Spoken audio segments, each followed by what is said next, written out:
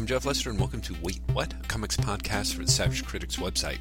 Here's our conclusion to episode 39, with Graham McMillan and myself talking Walt Simonson's Mighty Thor Omnibus, Captain America Sentinel of Liberty, Wolverine Insane in the Brain, the trade paperback by Jason Aaron, Yannick Paquette, and C.P. Smith, Moon Knight #1 by Bendis and Malieve, Thor #1 by Matt Fraction and Oliver Coipel, The Aftermath of Brightest Day and Justice League Generation Lost, and our speculation about Flashpoint.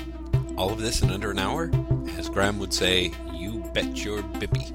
We hope you enjoy, and as always, thanks for listening. So here's one of the ironies, is after saying all this stuff, like, I have been reading, I've been tucking in, as they say, to Simonson's Mighty Thor Omnibus, which just arrived yesterday. Oh, is it beautiful? I hate to tell you this, Graham, but it kind of is. The coloring is pretty nice. Like, there's some really lovely stuff where he keeps a lot of the primary colors for the primary colored scenes, and then he does a kind of great job of sort of opening up the palette a little bit. So there's a couple of, like, scenes set at, like, dusk or whatever, where things are kind of lightly purple, but it's not, I don't know how to describe it. It's not done in that sort of, like, Dark Horse's recolored Conan type stuff, at least at this stage of things. Maybe later as it goes on, it will get that way. But it's not like the coloring is done to give it a real weird, crappy, photorealistic finish. So it's lovely. The one thing that it's an enormous book. Like, you could club another man to death with the book. And that has its own challenges in that I think the copy that I got is in pretty good condition. But it feels like it's falling apart.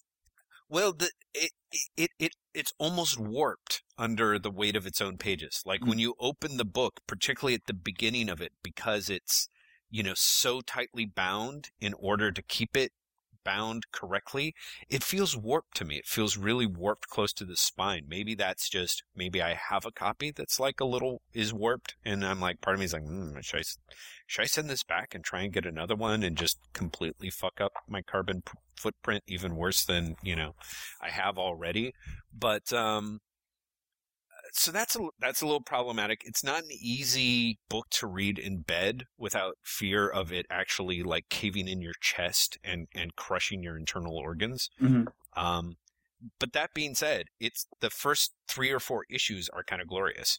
And interesting. I'll see where it goes, but I remember, like, I think I told you, I have those first 2 issues of Thor where Beta Ray Bill first appears. And of course, Beta Ray Bill is such an awesome looking character and such an awesomely conceived character. And Simonson his chops are just so fucking awesome. Really, the whole, because in the first issue, which you've read all the Simonson I've stuff, read all. Recommended to Yes. me. So, like, when Thor, like, goes into space to retrieve this spaceship, one of the things that's awesome about it is because Simonson's so good at drawing tech, that spaceship looks great. You know what I mean? It's not just like a throwaway kind of like, it's like the Quinjet, but like with 4, fins on the bottom. Sure. It looks like some really awesomely, in fact, I was kind of curious whether or not Simonson intentionally, because he had worked on, that adaptation of Alien with Archie Goodwin. Mm-hmm. Like, it's a very thin, flat sort of ship, and it's like, it's kind of Nostromo-ish, and there is a scene where, like, something bursts out and grabs Thor by the face. And of course it's Beta Ray Bill. All this being said, as much as I love it, I'm also kind of like, wow, like, Beta Ray Bill is kind of like a huge Mary Sue. Like, you kind of have to take him. You have to take him or leave him. And I think back in the day, I kind of left him. You know what I mean? Yeah. I'd say he gets even more of Mary Sue. Well, yeah, exactly. How far are you in? I'm at the scene where, okay, so they've met. They have fought weirdly and capriciously to the death. Then he gets his wounds healed. He gets his own hammer made, which is awesome. Oh, okay. So it ends with Thor, Sif, and Beta Ray Bill hopping up on the awesome goat carriage and flying off to fight the demons that are attacking Beta Ray Bill's planet. So basically you have everything in place. Beta Ray Bill has had his own hammer made especially for him, forged, by the dwarves that Odin has declared. And, and it is, I'm kind of like, on the one hand, great. On the other hand, I'm like, it's so fanficky. You know what I mean? It's just... You haven't read the rest of the Simonson run, have you? No, I haven't. I didn't even make it in this third issue. It gets so much more Mary Sue-ish with Beta Ray Bill. Really? Wow. There's a point where you're like, huh, okay. I really want to spoil it because it's not a massive spoiler, but I also don't because you've never read it before. Right. Well, but it was 20 years ago. You know what I mean? You can, or so. You can spoil it. What it is Beta Ray Bill and Sif end up in a relationship. Okay, because they're already hinting at that. Yeah. Where she's like, I must prove myself to him. Yeah, they end up in a relationship and she's just like, oh, you're the greatest. Yeah, and I mean, like, it's one of those things where I'm like, on the other hand, let me tell you, I've only read 3 issues of Thor, and those issues are motherfucking packed. I mean, not only do you have, like, Simonson takes a page for the big thing that's, wielding the forge and the doom furnace or whatever, which he breaks a full page onto, but, like, this third issue, it has Sif's subquest. It actually has Odin going off in character and like asking the dwarves for a favor, and they say, "Oh yeah, we'll forge this weapon if you send us a warrior woman to beat our champion, and if she loses, she's basically our go-to chick." And Odin's like, "Okay, Sif, why don't you go do that? Like, chances are good you could end up being dwarf prostitute for the rest of your days." But it's also jammed in there with there's 4 storylines going in any one issue. And it's a little crowded. The word balloons are just all over the place. But it's beautiful. It's really dense. Even though Odin's a little bit of a dick, Simonson so clearly knows his Norse myth, and actually the language flows. Like, I think, remember when I was saying that I kind of was bothered by the Simonson wink, I guess? Yeah. It's actually really subdued in these first 3 issues. In part because he's like doing a crazy Mary Sue fanfic with a horse-faced bionic alien, which... When I read that he was a bionic alien, I'm like, oh my God, no wonder why this guy's like awesome. You know what I mean? Like, there is something that's kind of great about that whole idea of like, oh, and did we mention he's a ninja? It's like, yeah, throw everything in there. Like, just throw everything in there is part of what I really, really like about Simonson Star. Especially like by the end, he's like, fuck it, I'm just going to throw in like Ragnarok. Right. Exactly. It's pretty much just like, I know I've got 3 issues left, but come on. Let's just take care of it. Right. Exactly. No, I think the whimsy later, especially like in the Frog issues, right, threatens to overwhelm it, but never does. Oh, interesting. Well, it's the Frog issues work much better than they should. Right. I'm looking forward to checking them out. I know they're coming. I'm just glad that at least it's not there from the very beginning. He has actually such a long run on Thor, it wouldn't surprise me if he starts mixing things up. Yeah, he's up for like 40 issues, right? Yeah. I mean, it starts in 330 and ends in 380. It starts 337, ends in 380. Right. 382 maybe? Yeah, 382 I think is the last one. Right. So I mean, that's that's like 4 years. I sadly remembered that. By memory. Yeah. Yeah, I just knew that. I also know that 380, for example, is the last issue he does pencils for. Oh, really? It's Al Buscema actually starts way, way earlier, but he comes back to the pencils for this one. Oh, okay. And do you know what the point is on the skip issues? Were there reprint issues in there or something? Or they're not included in the omnibus. Right. There's issues that are. No, they weren't reprint. They were fill-in. There's like Roger Stern and Butch Guice in there that isn't in there, and there's something else I can't remember. Interesting. Because one of the fill-ins was my first issue of Thor ever. Oh, really? And then the next issue, Simonson was back, and I remember being like a 9-year-old kid and being like, "What the hell is this?" And my head was just like blown because it just didn't look like a comic to me. Do you know what I mean? Like Simonson's style is so different from if you're used to pretty much like the DC Marvel style at the time. Oh, totally. That really was just like, what? Mm-hmm. What is this? Yeah. And that may have also been a reason why I jumped off of Thor after 3 issues. Like, as much as I enjoyed it, part of me was like, it's too busy, it's too designy. I mean, which is odd because I loved DC, the Manhunter stuff that he and Archie Goodwin did that I saw back when I was super young and they were backups in Detective. And I'm like, it was crazy great. But I kind of had that weird kind of thing, which makes sense, I guess, in how I grew up, is like, you can have Rich Buckler draw like Rich Buckler when he's doing Deathlock, but when Rich Buckler is drawing Fantastic Four, he should rip off Jack Kirby. You know, it was like, only because I was like 7 and had no taste, I think. Yeah. No, but it's I know what you mean, because I remember when Simonson took over FF, Mm-hmm. and a lot of people were just like, "What? What the fuck is this?" Right.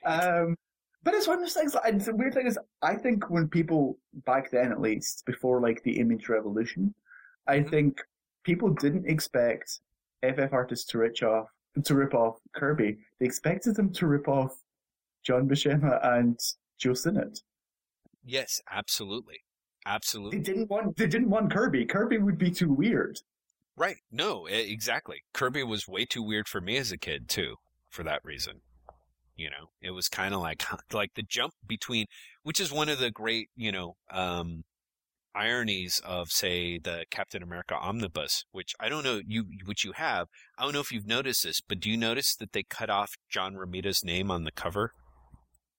Of the Omnibus? Yeah, on the Omnibus. Oh, on the cover image. The signature, you mean? Yeah, I did notice. Yeah. It's like Jack Kirby, and to me, it's so ironic because it's an iconic image, but it's not really Kirby. Like, it's really funny comparing that with the Kirby cap that's on the spine. Yeah, it looks like two different artists. Yeah, exactly. And so it's one of those weird things of like, by that point, like you see this image, like the definitive Captain America for a bunch of people was the John Romita Captain America. You know? Well, I think that's true of Spider-Man as well. Ditko is not the definitive Spider-Man for me. Right. Romita's Spider-Man, and weirdly enough, Gil Kane's Spider-Man. Interesting. Right. No, which makes sense. A lot of people are like that. And of course, for me, it's Ross Andru, who everyone's like, what? You know? No, but Ross Andru is one of these artists that I remember as a kid being like, his work is ugly as sin. Mm-hmm. And then, as I got older, like, I'd find a lot of his DC stuff where he was inked by Dick Giordano, and I'd be like, this is amazing work. Mm-hmm. Mm-hmm. Like, this is stunningly good. Why is this man not, held up as one of the greats? And then I'd be like, oh, because they all had the reaction I had when I was younger, which was, I hate this. Well, yeah, exactly. A lot of people really, I think it's fascinating because I honestly think that if you were able to survey Spider-Man fans and ask them who their favorite Spider-Man artist is, like the dudes who say Ross Andru and Mike Esposito, like, I bet we are like this really thin strata that is probably like within about 6 months of each other as far as age. You know what I mean? Because it was our Spider-Man or something, It's like when we first started reading Spider-Man, and so it looked enough like the colors are iconic enough. But yeah, I mean, even rereading those things, which I have been, there's stuff that I love about his Spider-Man, but I am fascinated. Like, he doesn't have the design chops that Romita has, and Romita's got just design chops like oozing out his pores. And he doesn't have the storytelling chops that Ditko has, not even close. But he's got kind of a weird hybrid, I guess, where his storytelling is like his fight scenes aren't graceful, but they have a lot of impact to them, and the amount of detail that they put in, like, I really do think that the 70s Spider-Man by Andru is such an amazing, like, New York is such a character in that book. Mm-hmm. in a way that I feel is really, really accurate, you know? I don't know. I'm sorry. We'll probably edit that part out because it's like the Manchurian candidate. Why would we edit that out? I don't know. I went down the Andrew hole. The Andrew hole. Wow. That's probably the filthiest thing we've said on the podcast in some time. Oh, come on. Well, yeah. Everyone of a certain age knows what the Andrew hole is. Okay. And he's just making it. Exactly. I have just made it much worse. You have. So the funny thing is, while you're saying that, I've become weirdly obsessed. I actually took the Captain America Omnibus out when you were talking about it, and I realized there's a really weird coloring thing happening on the front page that I'm going to look at the original comic now and see if it's there. Ooh, what are you talking about? It's look at the star. Look at Captain America's chest on the front of the omnibus. There's a white bit underneath the star. You're totally right. It's like he's got a goiter or something. Which isn't wasn't there. Which isn't on the original. Why the fuck did they do that? Wow, that's really weird. They added that little blobby bit. I don't know. The blobby bit under the chest is under the chin rather is there. I'm talking about underneath the star. There's an extra bit of white. Oh, like the little weird chainmail type thing or whatever that's supposed to be? Yeah, that has gone from being blue on the original cover, which I'm looking at on the internet right now, to being white not only on the cover of the book, but on the reprinted cover of the issue inside the book. Wow. That's really odd. Maybe they thought it was a reproduction thing. Maybe they thought the blue look showed up badly inside the... I don't know. It's weird. I'm actually more freaked out by the star and the little weird, like, Abraham Lincoln thing. Like, I'm like, wow, wait, that's on the original comic? Yep. I'm deeply confused. Yep, that is Cap's beard. Cap had a goatee way before it was cool. Yeah, seriously. Hipster Cap is fighting the Mad Bomb as only he can. Talking about Cap, I was reading, I should say, the Captain America Sentinel of Liberty hardcover, which is the really short-lived Mark Waid title from like the 20s. And the first issue has a throwaway line to a character fighting the Cerie Bomb. And it's like, really? Not the Mad Bomb? It's this weird, like, flash-forward story to 2001, because back then, that was the picture. Where, really weirdly, Cap is fighting terrorists. Which was like, that's really uncomfortably, like, pretty good. And Sharon Carter is the head of S.H.I.E.L.D. I know, I was kind of like, The rest of the book, not as good as I wanted it to be, but there you go. Really? Yeah. It's one of those things that has actually kind of always bummed me out that Waid has talked about how, like, Captain America is his sort of second most beloved character in comics and has been ever since he was a kid. And everyone at the time was jumping up and down over his Captain America stuff. The stuff that I picked up has generally left me pretty cold. I like his run on the main book, but this is essentially literally like, stories from any time in Cap's history. And it just doesn't really work for me. Oh, interesting. Huh. So there's the future. There's future. There's like an Invaders 3-parter. Mm-hmm. There's one set. It's actually really cute. He does like a Tales of Suspense ripoff where it's 2 stories per issue for 2 issues. One of them guest stars Iron Man. Ah, very, very fun. So yeah, it is like, that's kind of a cute concept, but it's just none of it really. It all feels very lightweight. Right. Which is the problem. Whereas I really did like what he did in the main title. I thought that was a lot of fun. Oh yeah? I need to read more of it. I read like the heavily rewritten Red Skull issue. It's all been collected. So, because that's how I read it. I read it all in the collections. I will. Because, hey, the movie's coming out really soon. It's all been collected. Oh, God. Well, that's it. I mean, I'm really the deluge of titles. Oh, I was. Thor and Cap. I'm going to write about this for Blogging Newsarama today, but I was listening to Joe Quesada on the Word Balloon podcast yesterday. And John Suntress goes like, so you guys had a lot of miniseries for Thor and Captain America last year, or for the movie. Why didn't you just reprint old stories? Mm-hmm. And Joe Quesada just comes right out. It's like, yeah, that's not up to us. The sales department tells us what stories they need and what we need to create. Just comes right out and says it. He's like, yeah, I didn't make those decisions. Wow. Well, I mean, I'm not surprised. No, but he comes right out and says, like, they tell us how many books they think we can sell. And by books, they mean titles or something? By collections. Oh, I see. Collections. Oh, I see. And then they figure out ways to, like... To meet that need. Wow. Jesus. I know. Wow. I was... So, yeah, I'm literally just going to run that quote blog out today. I'm going to transcribe it and just be like, hey, this was kind of fascinating. Yeah. I mean...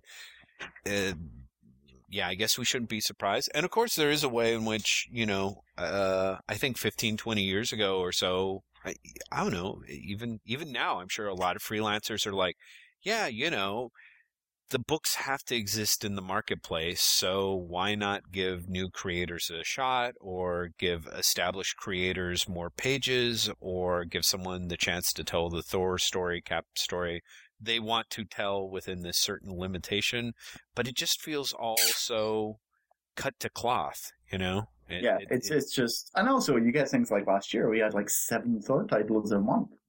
Right. Well, it's just crazy.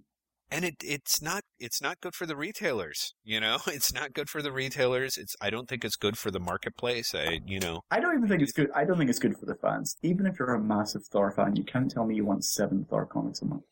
Well, see, that's it. Like, who's ever been that massive a Thor fan? The best you can get are like crazy completists who insist on having every issue of Thor ever done, and therefore have to buy all 7 titles, I guess.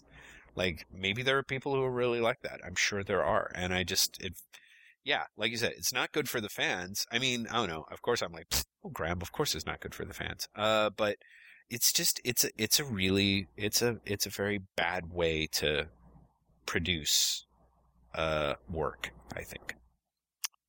Says the cheery guy. Speaking of which, let me talk briefly, because there's actually a bunch of books that I do want to hear about your takes on, but I do want to mention that I read Wolverine Weapon X, Insane in the Brain, which is the worst title ever. I thought you read that. I thought you read that when it was serialized. No, I didn't, because I was not following Wolverine Weapon X stuff, which is why when the first trade that I was like, oh, this is actually really good, that I checked out of the library, where it's Steve Dillon art, and it's, blah, blah, blah, cancer bullets, blah, blah, blah, laser claws. All that stuff's great. This is the second trade. Oh, and what happened was when we reviewed it on the podcast, someone in the comments, and I meant to look this up so that I could properly drop their name, and I apologize, I'm leaving them anonymous, was like, yeah, you should really read the second arc, the Insane in the Brain arc. It's just batshit crazy.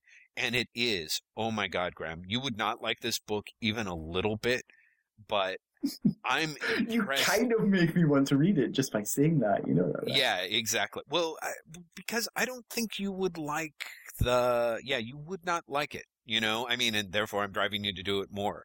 Logan ends up, the story opens with, Logan not remembering his name, and everything that he can remember about his past that he's saying to people, they're like, yeah, that sounds crazy. And he's like, I guess it does. And of course you pull back and he's like in an insane asylum with a padded wall and stuff like that. And it starts off like very rapidly as you see him being led around in this insane asylum. It's kind of great how quickly it changes from like, okay, this is kind of a weird, slightly disturbing One Flew Over the Cuckoo's Nest kind of asylum, and then rapidly becomes this is like an asylum from a Stuart R. Gordon movie. Like, this is it. I do not think, and maybe I'm wrong, Graham, maybe Reanimator was one of your favorite movies ever. I doubt it. You might be right in saying that. Spoilers. You might be right. But for people who are fans of, say, that just crazy, like, Reanimator is the one that came to mind to me, just because it has that sort of batshit insane gothic sensibility to it. I mean, before the end of the issue is through, you have a giant machine made of brains that apparently allows people to be, you know, mind controlled and mind wiped. You have somebody being strangled with their own intestines. You have an amazing fight scene where Wolverine has had 2 enormous hypodermic needles jammed in his eye sockets. So he's like running around with hypodermics sticking out of his eyes. I mean, it's almost like Mad Magazine at that point, you know? The story doesn't necessarily hang together. I'm stunned. Really? I know. It sounds so tightly plotted and subtle. Well, okay, it's not subtle, but I mean, like, rereading it, I'm like, this is awesome, but, like, there's a number of, like, the flash forwards and the flashbacks and especially a little bit of the ending is just kind of, let's put it this way. One of the things that I was really impressed with reading it was A, I enjoyed it tremendously, and B, I can understand why they had to relaunch Wolverine after this. 'Cause it completely fucks the character, I guess, in a weird, like, it's very much a Marvel Max story put in an all ages title. I mean, or whatever Wolverine is, but it's not, even though you had the X-Men pop up at the end, it's nowhere close to being a superhero story. It is a flat out sort of psychotic midnight movie starring Logan, which is great, but is so clearly not what the audience wants from a Wolverine title, that it makes sense to me that, you know, as I think Paul O'Brien pointed out, when they relaunched Wolverine and as Weapon X and then had to relaunch the title yet again, I'm kind of fascinated that they're keeping Jason Aaron on it, because I like Aaron's work, but they're giving him an X-Men book. They're not just giving him on Wolverine. I know. And on the one hand, it makes sense to me because he gets the characters. Like the X-Men all popped up in the end of Wolverine's, like, I'm possessed by demons. Like, you've got all the, you know, you've got Emma, you've got Cyclops, you've got Magneto, you've got a whole bunch of other characters. Everyone is more or less in character, and he can write large scenes with large characters. Large cast of characters. That being said, I think he's really kind of the wrong dude for it. Like, I was kind of reading this stuff and I'm just like, yeah, I don't think the marketplace is ever going to really accept Aaron. Like, he's a really good writer, and I think for the, you know, apart from a bit of squeamishness with the superhero fight scenes, which seems endemic to writers, he's kind of, he's like, if Garth Ennis actually likes superheroes, you would get Jason Aaron. And in that sense, I think the marketplace, particularly editorial, is like, oh, thank God. You know, we've been looking for someone who is like Garth Ennis, but who actually likes superheroes for over a decade now. You know what I mean? Like Axel Alonso, I think, must love this guy. And I like him tremendously. But like reading this issue, I was like, A, this is great. B, this guy should not be allowed to handle, because I think guys like you, like, you'll read the first issue or two of Jason Aaron's X-Men title and be like, yep, I'm never picking this up again. You know what I mean? I could be wrong. That's my entire aim. I want to pick up an X-Men book and be like, I'll never pick this up again. But bear in mind, I am the guy who bought all 6 issues of the Curse of the Mutant storyline, which was absolutely atrocious.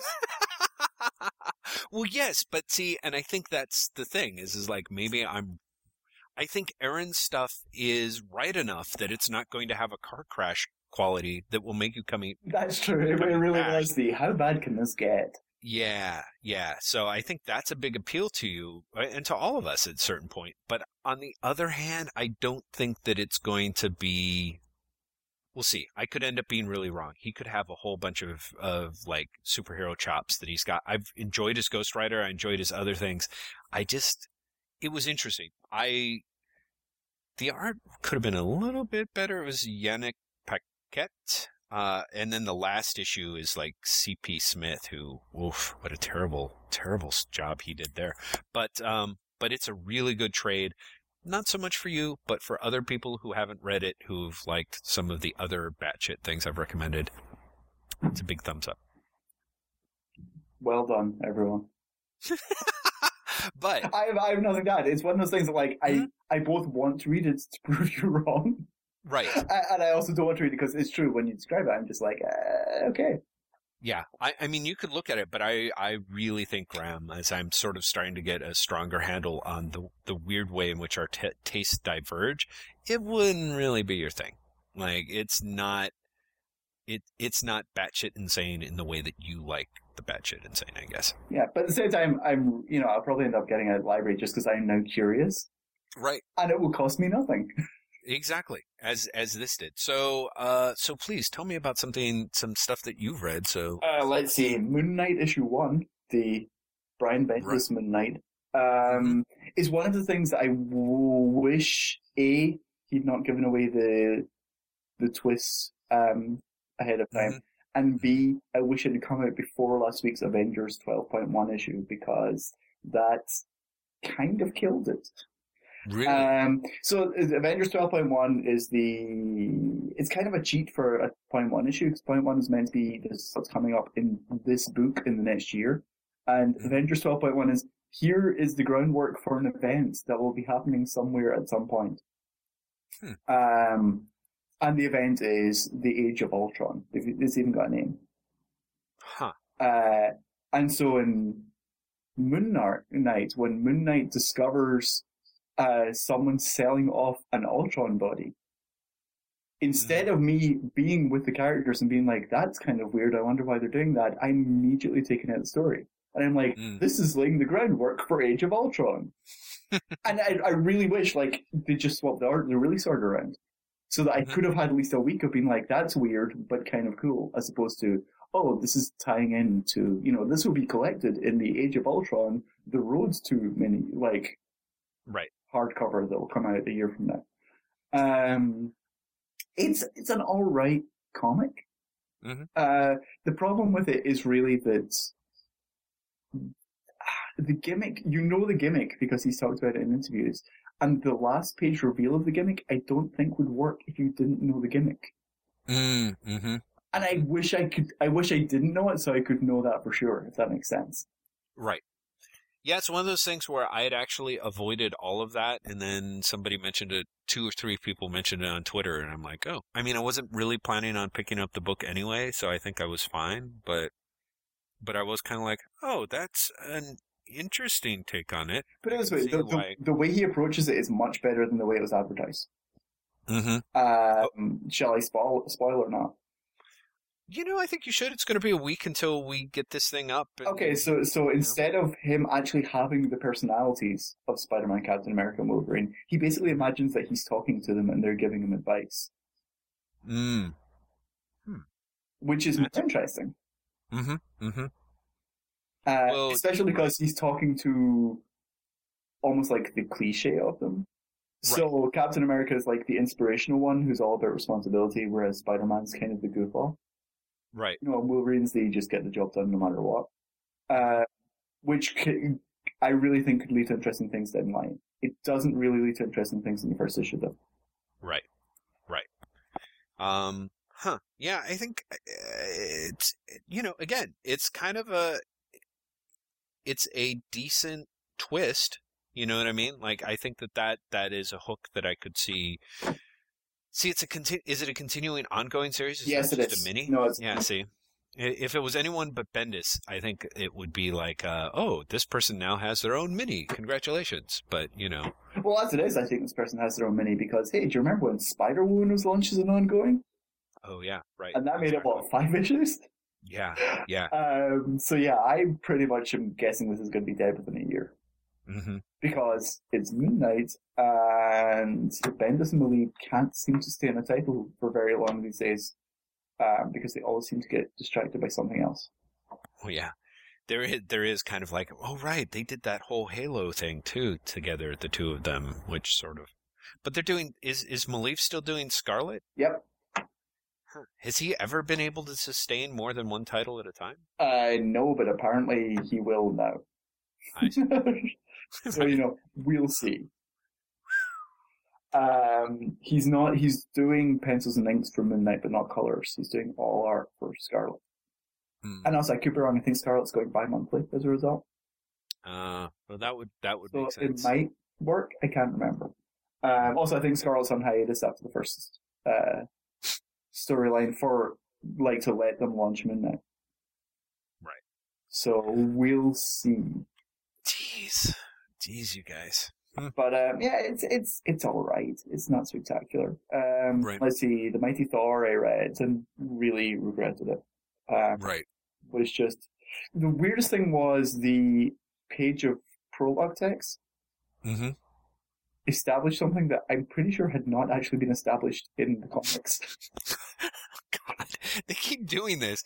Let me guess, it established that Jane Foster both tased the guy and kneed him in the balls? No, it established that at the end of the previous Thor storyline, the World Tree was established as a permanent, visible presence on Earth. Huh.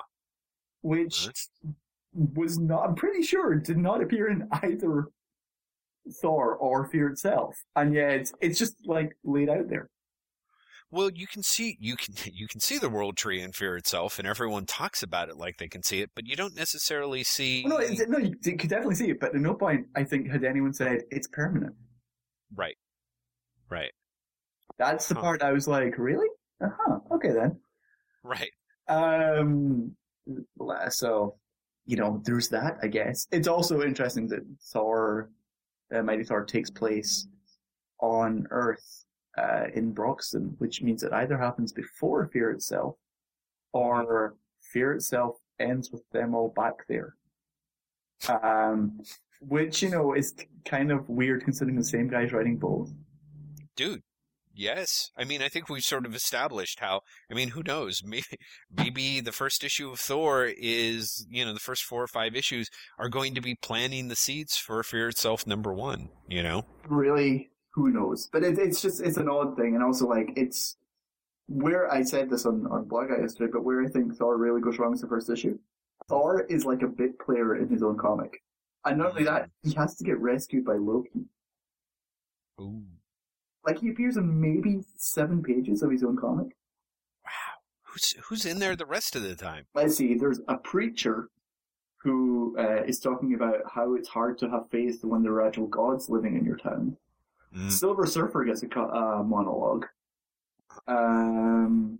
Odin gets a monologue. Mm-hmm. That's about it. Jeez. It's weird. It doesn't feel like a first issue because it just doesn't feel like. First of all, it doesn't feel like a story, but it doesn't feel like anything that would impress you. Like, I can't believe anyone's going to go from the movie to that and be like, "Wow, this is exactly the sort of thing I want to read." Do you know what I mean? It's Right. like, I'm from everything I've seen in the trailer, I can't believe Marvel isn't playing up the Roger Langridge Chris Samney series more. Because that seems to be, the closest thing to it. Yeah, no, I totally agree. It seems like a very easy, one-to-one kind of match. So yeah, I don't know. What else have I read? I reread the last 6 months or so of Levitz's Legion comics. Uh-huh. And happily found out that I liked them. The reason I reread them was pretty much because I've not been reading them as I've been buying them. I've been buying them like, I'll read them later. Right. And I should probably read them and decide whether I'm going to keep buying them or not. And realized that they read much better as not a collection, but in total, as opposed to on a monthly basis. Right. So, hooray. Although... Hooray, that must have been kind of a relief. Yeah, but also it might mean I'll just switch to trades on them because they read much better like that. Right. Well, I don't know. This is one of my things is like, I'm still trying to figure out the singles or the trades kind of conundrum. Because I'm like, couldn't you then just continue to buy the singles and then... Oh, no, I could. And I might do because that way I'm also supporting the book because I can't believe that many people are buying Avenger comics. Right. Do you know what I mean? Right. Like, if I decide to switch to trades to that, I could be contributing to the death of the comic. Well, yeah, I think that book is... I could have sworn the charts suggested that thing's still kind of in free fall, isn't it? Or not? I would be really surprised if it's not, because it's a Legion Academy book at this point. Who really wants to read the Legion Academy besides me? Really, for all my jokes about Nathaniel Richards Fan Club is like David Ismary and the creators, I'm pretty sure Legion Academy is me and Paul Evans. Right, exactly. Well, it's fine. I think there is a way in which it's great when there's room for that in the marketplace, but it helps if there's real room for it in the marketplace, I don't know. It's just me. So, too bad, Graham. Also, I read Brightest Day and Generation Lost, the last issues of both. Uh-huh. They're very interesting. Really? Yes. You can't expound on that. Generation Lost is a much better final issue than Brightest Day is. But both made me wish, first of all, the Flashpoint wasn't happening. And secondly, made me wish that someone in DC could sit everyone else down and be like, we have a really healthy universe right now, take advantage of that. Right. Because Generation Lost ends with the Justice League International franchise getting relaunched. Mm-hmm. It ends with Batman essentially saying, you guys should stay together as a team. And not only that, the team having a purpose after this 24-part series. Oh, well, that's always nice. Because it essentially ends up with Maxwell Lord gets away. Mm-hmm. And is still out there, but it tries to go viral in his superheroes need to be watched. Mm-hmm.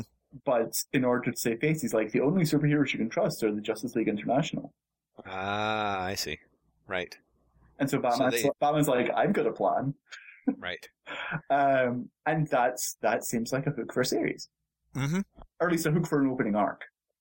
Certainly. And it's definitely the better hook to keep that team together than anything that has been tried since that series launched. Do you know what I mean? The idea of like, they're going to set themselves up as the super friends and, hang out in the mall is like, that's a terrible idea. But this idea works as right. Together. And also, Booster Gold aside, you can't tell me that anyone else has really got a great idea for Captain Atom, Rocket Red, and even Blue Beetle, Fire, Ice. Do you know what I mean? Like, so sure, right. They can probably keep those characters going. That's great. Swamp Thing being back in DC, sure, that can work. But it's also brought back Firestorm with a really obvious, we're launching a new series hook, like at the end of that plot line. Hawkman, Martian Manhunter, and whoever, Aquaman. And so sure, I just feel like all these things have been brought back into play. Yeah. And to ignore that and be like, we're going to do Flashpoint, which is going to plunge you into an alternate reality for 8 months. Mm-hmm. And then we'll pick up things after that. It's like, no, what? No. It's like, where is the logic in doing this? Where's the sense of being like, here's all these things we've brought back into play, now ignore them for 7 months? Right. Right. Well, I mean, you would like to think that because Johns did Brightest Day, that there will be room for the things that he put back on the table in Brightest for Flashpoint. I kind of don't think so. But... No, I think Flashpoint is pretty much just going to include Kid Flash and Flash, and that's it. Really? Interesting.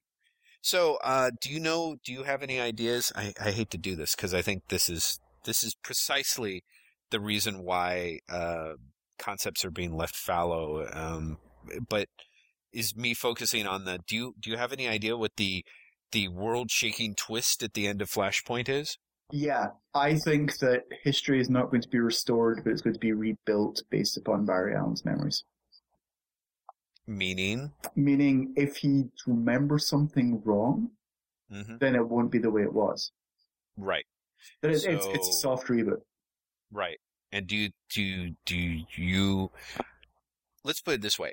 At a certain point, I reread the DC things about everyone being like, "Oh yeah, there's a big thing lined up that that is going to be like a big major change." I think the big major thing change one way or another is that history is not going to be restored the way it was. That something will be wrong, right, or different, because it's going to be the status quo. But something will be different, even if it's something as minor as they will finally fucking make sense of Wonder Woman's past. Right. I don't think so. Here's my thing, Graham. So tell me, like, has everyone else on Twitter talked about this, and you've like, oh, Jeff, that's so But I think they're going to undo Superman and Lois's marriage. No one has even vaguely said that. Really? You really think they're going to do that? Yeah, I think they do. Because they keep making noises like this is going to be a big thing, and it's going to draw a lot of attention, and. I just kind of we were talking about the marriage stuff, and I'm like, oh, right. This is the way that they're going to, take that idea from the Superman the Morrison Superman pitch, Morrison Wade and everyone's Superman pitch, and do it essentially. They're going to undo the marriage. Can they do that in this post One More Day world? Do you know what I mean? Like, Marvel got so much shit for doing that. Oh yeah, can DC really do it? Yeah, I think they can. I think they're thinking, dude, they've got a they've got an 8-month. That might be the same thing. Like, the thing you mentioned might be the same thing. That's how to do it. Mm-hmm. The time gets rebuilt wrong. Exactly. Time gets rebuilt wrong, and so Superman and Lois are apart again, and you get the dynamic so that when you have a Superman movie franchise reboot, when you go with all the other stuff that you're going with, it's going to tie into DC continuity because Superman, Lois are no longer going to be together. But the great thing is, unlike Spider-Man and Mary Jane, like, Superman's not really a romance book. Or if it's a romance book, it's about the romantic triangle between Clark and Superman and Lois. But again, is that really true? Because that's not been the case for a long time. 20 years. Mm-hmm. It's the same thing with their whole, Spider-Man isn't about a married guy. And it's like, well, it is for everyone who's been reading the book for the last 20 years. Absolutely. And here's the thing. So here's the deal, right? So DC, I really feel, looked at Marvel. They saw that Marvel did that. The internet, broke itself in half and then in half again. And you know what? It didn't make a difference. It didn't really make a difference to the sales. The biggest complaint that you had ultimately 1 year down the line was like, okay, but you know what? They did a really sloppy job of it. They did this capricious outside, Mephisto's deal. It comes out of nowhere. It's a bad story. But a year later, everyone's like, well, we can't argue with the results, but. Well, here's my response if they do that. That can't be the only change they do. Right. They will have to change something for Batman and something for Wonder Woman if they change Superman's marriage. Oh, interesting. Yeah, maybe. I mean, and maybe that's the thing. Maybe each of them get rebooted in a big old way. But I'm just saying, here and now, I didn't know if other people had saying it. I felt like I'd been on a pretty good roll by not reading titles and just reading press releases. That's what I think is going to happen. That would be fascinating. And you have actually brought me around to it in a disturbing way. Well, then that probably means I'm wrong. Because whenever I convince anyone, everyone's like, but it's always when I say things and no one believes me that they pan out, and then I jump around and everyone's like, yeah, yes. But everyone already knew that, Jeff. But yes, all of which is to say, I do wish that they had,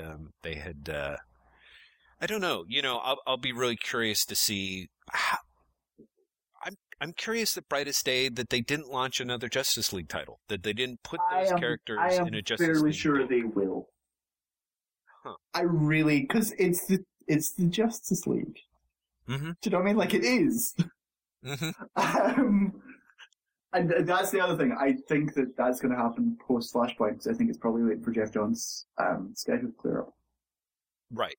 Right, that makes sense, and he'll be co-writing. Although it sounds like he was making noises like he was doing an Aquaman series as opposed to a... He is, but I'm guessing he's not going to be on The Flash when The Flash returns. Someone else will. Probably Sterling Gates. Interesting. And I think his workload will be Green Lantern, if Green Lantern is still going. Flash, Green Lantern, Aquaman, and Justice League. Interesting. Yeah, I think that would kind of be, I think that would be good. Although I had this moment of like, what if the White Lantern had been Vibe? That would have been awesome. As a big fan of the Justice League Detroit, I support that. See, nobody would have seen that one coming, admittedly. That would have been great. Okay, well, anyway. So, sir, it is ridiculously close to noon. Yes, and you have to jump off at noon, you said. Yeah, so we should wrap this up for our delightful, wonderful listeners, thank you very much for listening. We'll be back potentially in a week. Well, maybe not, because my mother-in-law's here next week. Oh, right. Ooh. But yeah, we'll be back soon, everyone. Stay safe, drive careful, keep your feet on the ground, and keep reaching for the stars. Wait, keep your what in the stars? Feet on the ground and keep reaching for the stars. Oh, keep reaching for the stars. Okay, this is great, because I thought it sounded like a Silver Age DC comic. It was like, keep your feet on the ground and keep your chief in the stars. And I'm like, Yes, Super Chief. yeah, Super Chief in the stars. Fascinating. It's like a Bowie song.